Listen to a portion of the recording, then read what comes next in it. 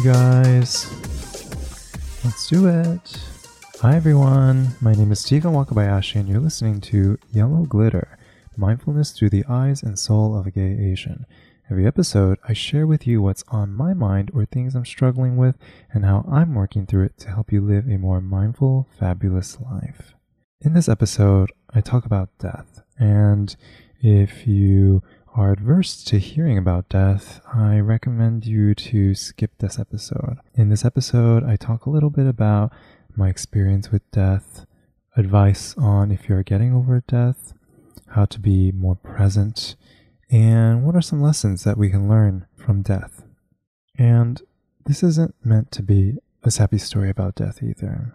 This is really some insights that I have learned. Kind of what has been inspiring this conversation, for me at least, has been based on all of the stuff that's been happening this past few weeks. We have the death of Kobe Bryant and his daughter last week that shook the world. Death tolls from the coronavirus, currently at 427 people around the world. And what inspired me in particular was because this hit pretty close to home as well. Last week, one of my friends that I had known from San Diego had just recently passed away a few days ago by a seizure in his own home. He was fairly young, beautiful, successful, and had so much ahead of him. And we often take ourselves and our lives for granted all the time. And these things can happen any minute, any day. He was getting ready for work and ended up getting a seizure and falling down and not getting up again.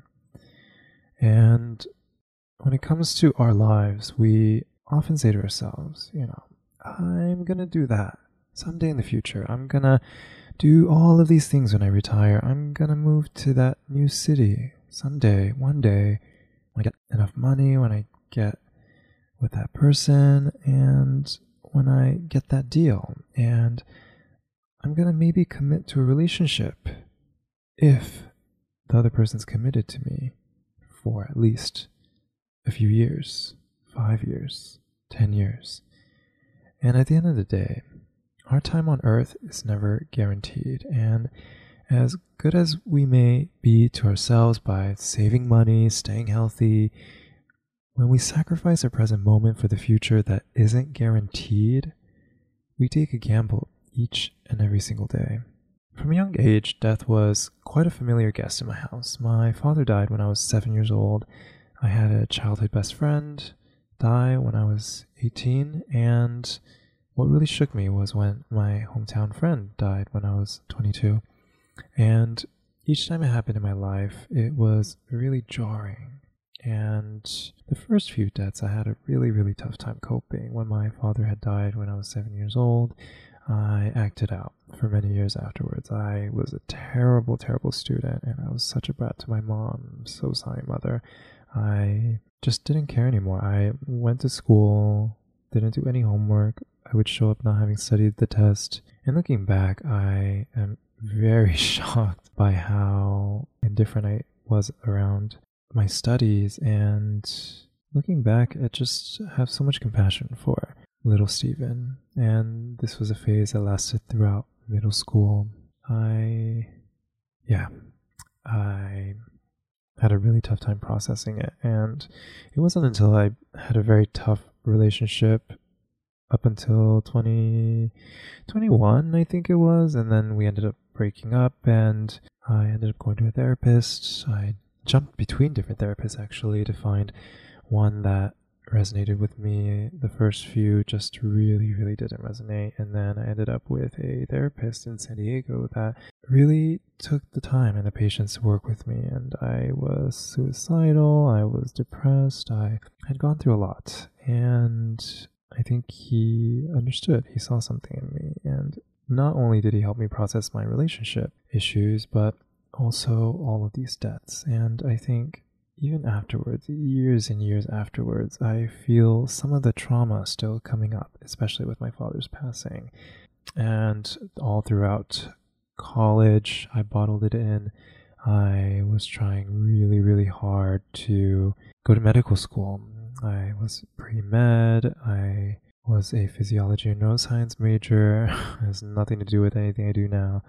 And I had my dreams set on fulfilling the things that I was told to by everyone around me, the Asian community. And I kept doing this until my friend, my hometown friend, someone I had grown up with, ended up passing away when I was about 22, I think. He ended up moving back home to West Covina. It was a very conservative hometown back then. Nobody was out, and ended up committing suicide, which I really related with. I was really unhappy while I lived at home, and I always thought it was just me.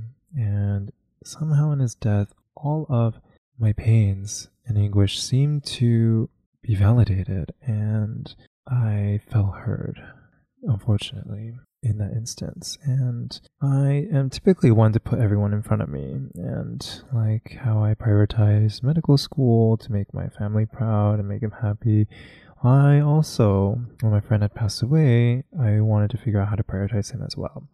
And so when he died, I vowed to do the things that I wish he had done. And I was in San Diego at the time, and I was trying to figure out what I wanted to do. And I was getting very comfortable with a salary job, and I was planning my life ahead of me in San Diego. And I had this inkling to adventure out, to see what the world was like, but had a very tough time to challenge myself to think otherwise.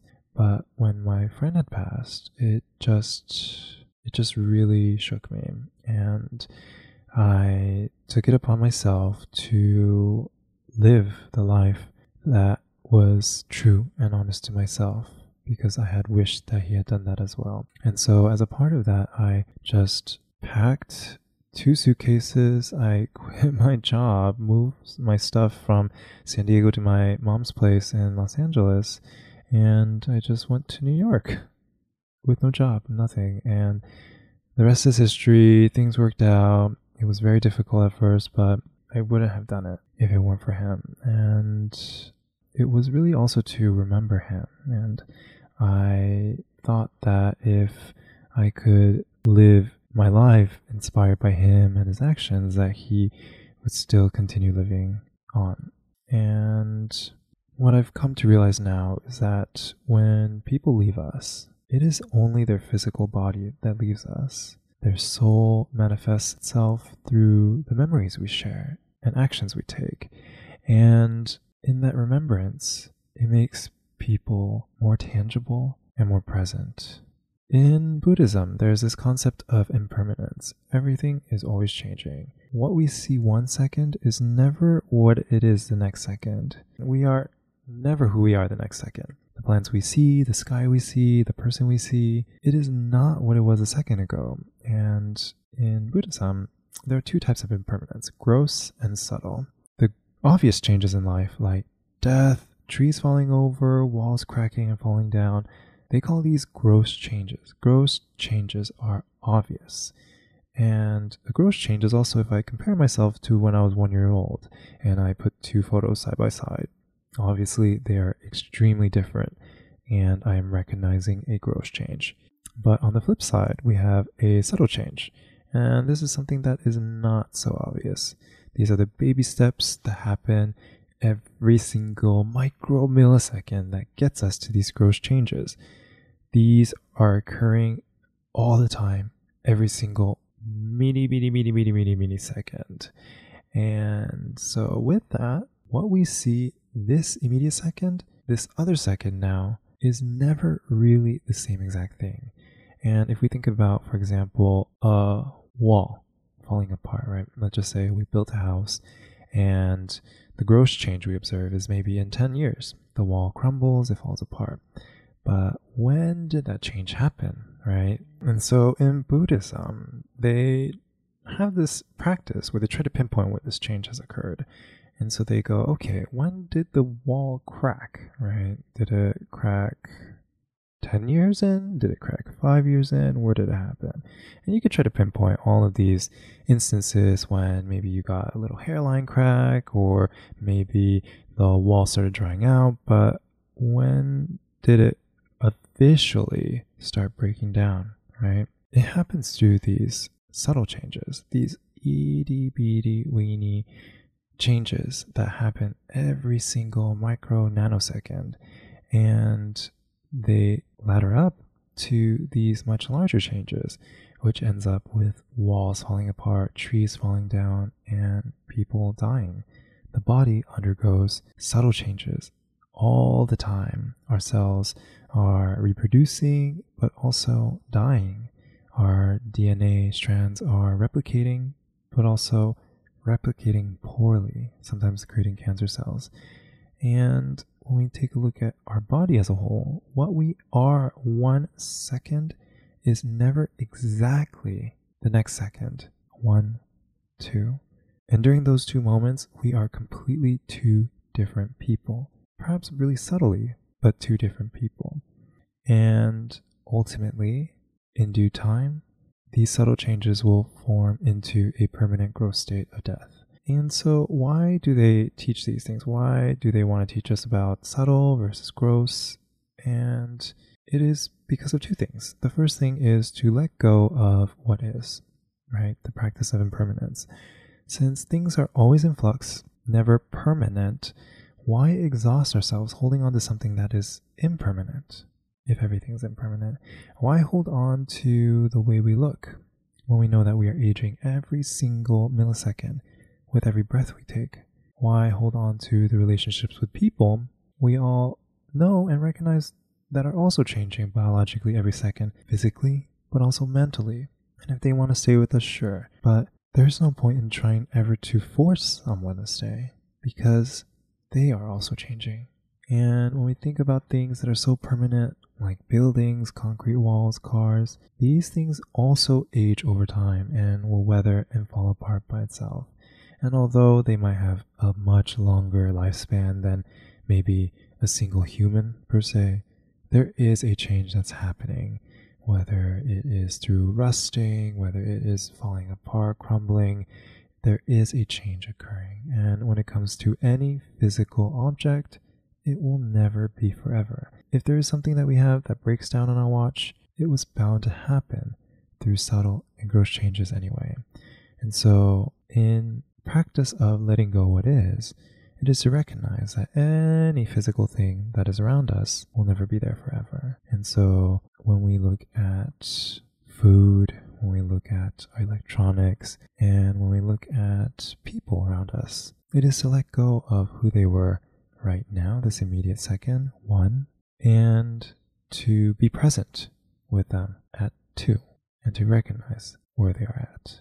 And the next practice is this letting go of thoughts. Thoughts are also impermanent. The upset, the sadness, the pain, whatever it is from a breakup or a passing, these emotions too shall pass. But this also applies to our other emotions like rage, jealousy, envy, the feelings that come up when we are faced with experiences that don't align with us. These too shall pass. If we are waiting in line and we become impatient, enraged, upset, and perhaps someone had cut in front of you, by holding on to these feelings, you carry the weight as long as you are holding on to these feelings. These feelings are impermanent. They're passing. And by recognizing it, we can acknowledge when they arise and to see our body and what is happening. These 2 lessons, the impermanence of physical objects and the impermanence of thoughts, is not meant to discourage us, but it's to make us hyper aware of the now. What we think, what we feel, what we experience at this very moment. 1, there will never be another like it. 2, in such a fleeting moment, there's so much beauty and awe that exists. At this moment, every single thing that you are looking around you, every single physical object, will never ever be aligned in this physical state ever again. And yet, even acknowledging this, we allow the troubles of our past or future to take this beauty away from us. How sad is it we lose this particular moment because of something that had happened to us in the past, or when we dream of a future that hasn't happened yet. In this specific moment in time, there is only the moment when we will be so many years old, with so much energy, with so much health, and so much memory. For us, it is a miracle we are who we are at this very second. And there's so many of us that have a hard time accepting this. We either lie about our age, or we lie about our weight, or our physical body. We never take an opportunity to recognize and appreciate it for what it is in its current state. I'm too fat, I'm too short, I'm too old, I'm too young. And yet we don't recognize that feeling of whatever you are at that moment will never be like that ever again. And so why torment ourselves and lose whatever we have in the present for what has happened in the past or this future that has yet to happen? When we plan, one day I'm going to do that. One day I will go visit that country. One day I'm going to say hi to him, her, whoever. That is never guaranteed. And everything will be impermanent and going through all of these subtle changes as well. Unfortunately, everything in life, even diamonds, cash, and people, will go on without us. And we can never take them to the grave with us, even as much as we try. There is no guarantee that these objects, these physical manifestations of things, will somehow be with us forever. And we have to recognize that everything is on their own pace of subtle and gross changes. And so, lastly, on this podcast, I kind of want to wrap up with what we can learn from death, or what we can take away. One, of course, it teaches us to be more present with the current moment, because there is no other moment exactly as of this moment. One, then when we say two, everything is completely different all around us, even ourselves. Second reminder, it reminds us to appreciate and to enjoy what we have, to be grateful for the things that is in our lives at this current moment. It is only when we start thinking about the past we cannot fix or the future we have yet to have that these feelings of anxiety or envy or jealousy come into play. And the third reminder, perhaps death can also remind us to take action, to do something different, do something that we have always put off doing, and even as crazy as it may seem, perhaps just try it at a smaller scale, or just go for it, because you're worth it. All these different experiences that I have had, I feel that they are here to teach me a lesson, and especially in the case of death and in the case of my friend that had just recently passed, I'm still processing it. I'm still figuring it out, and I thought that this was a very great opportunity to just kind of put my thoughts on here and to try a little different format where all of my entire script is not written up and I'm just riffing off of some notes I had scribbled down on my Evernote. In these moments when things might be so uncertain because we have celebrities passing away that we thought were invincible, or we have a virus that is all around the world and sending people to hospitals and killing people all around the world, and when the whole world is so uncertain, I think there's a lesson in that opportunity as well. And because the world is so uncertain, perhaps we are not promised the tomorrow that we always work towards, why we stay so late in the office, why we take on careers that we detest, why we stay in relationships that we don't like, why we continue education in certain majors and secondary educations like medical school, being a lawyer, PhD, or just spending time with people that don't align with what we want, because that takes us away from our truth and what we ultimately want to do. And if we can take any lesson from the people that have passed or the victims of Wuhan, they weren't expecting getting the virus. I guarantee it. I guarantee everyone who had passed from the virus did not realize what was going to happen based on where they visited, what they did. And if we look at the case of Kobe Bryant passing away with his daughter, going to a basketball game, and flying in a plane that they've always flown in. He wasn't expecting it. He had worked so hard all his life playing basketball, and he had retired to be with his kids, be with his wife and his daughter, who had the most bright future ahead of her, playing basketball, living up to the legacy of her father. Their futures weren't even guaranteed. And so how can we ever guarantee a future for us all? And it's not to say it in a very bleak manner, but I'm going to reiterate point number 3, reminder number 3, to just really go after something that you've always thought of, that you've always wanted to do, that you've always had in the back of your mind. Because even as crazy as it may seem to others, you are different from everyone else. You have different background, you have different genes, you have different parents, you have different childhood. You have a unique identity that is unlike anyone else. And with that identity, is it even possible to say that the way you think will be exactly like anyone else? A lot of our decisions come from our intuition, this place that is so hard to explain, but it is built over years and years and years of knowledge that we can't even explain. We have 2 parts of a brain, right? We have the left and the right. Left processes words. Left processes language. And the right side, this side is all based on emotion. This is all based on feelings, sentiments. And imagine all of the memories that we have built up over how many years we've been alive. And we have just as much, if not more, of that knowledge as inaudible, illegible feelings and sentiments in that part of the brain. And now I don't know if it's exact 50% split or whatever, but it is massive amount of information that we have lying on that side.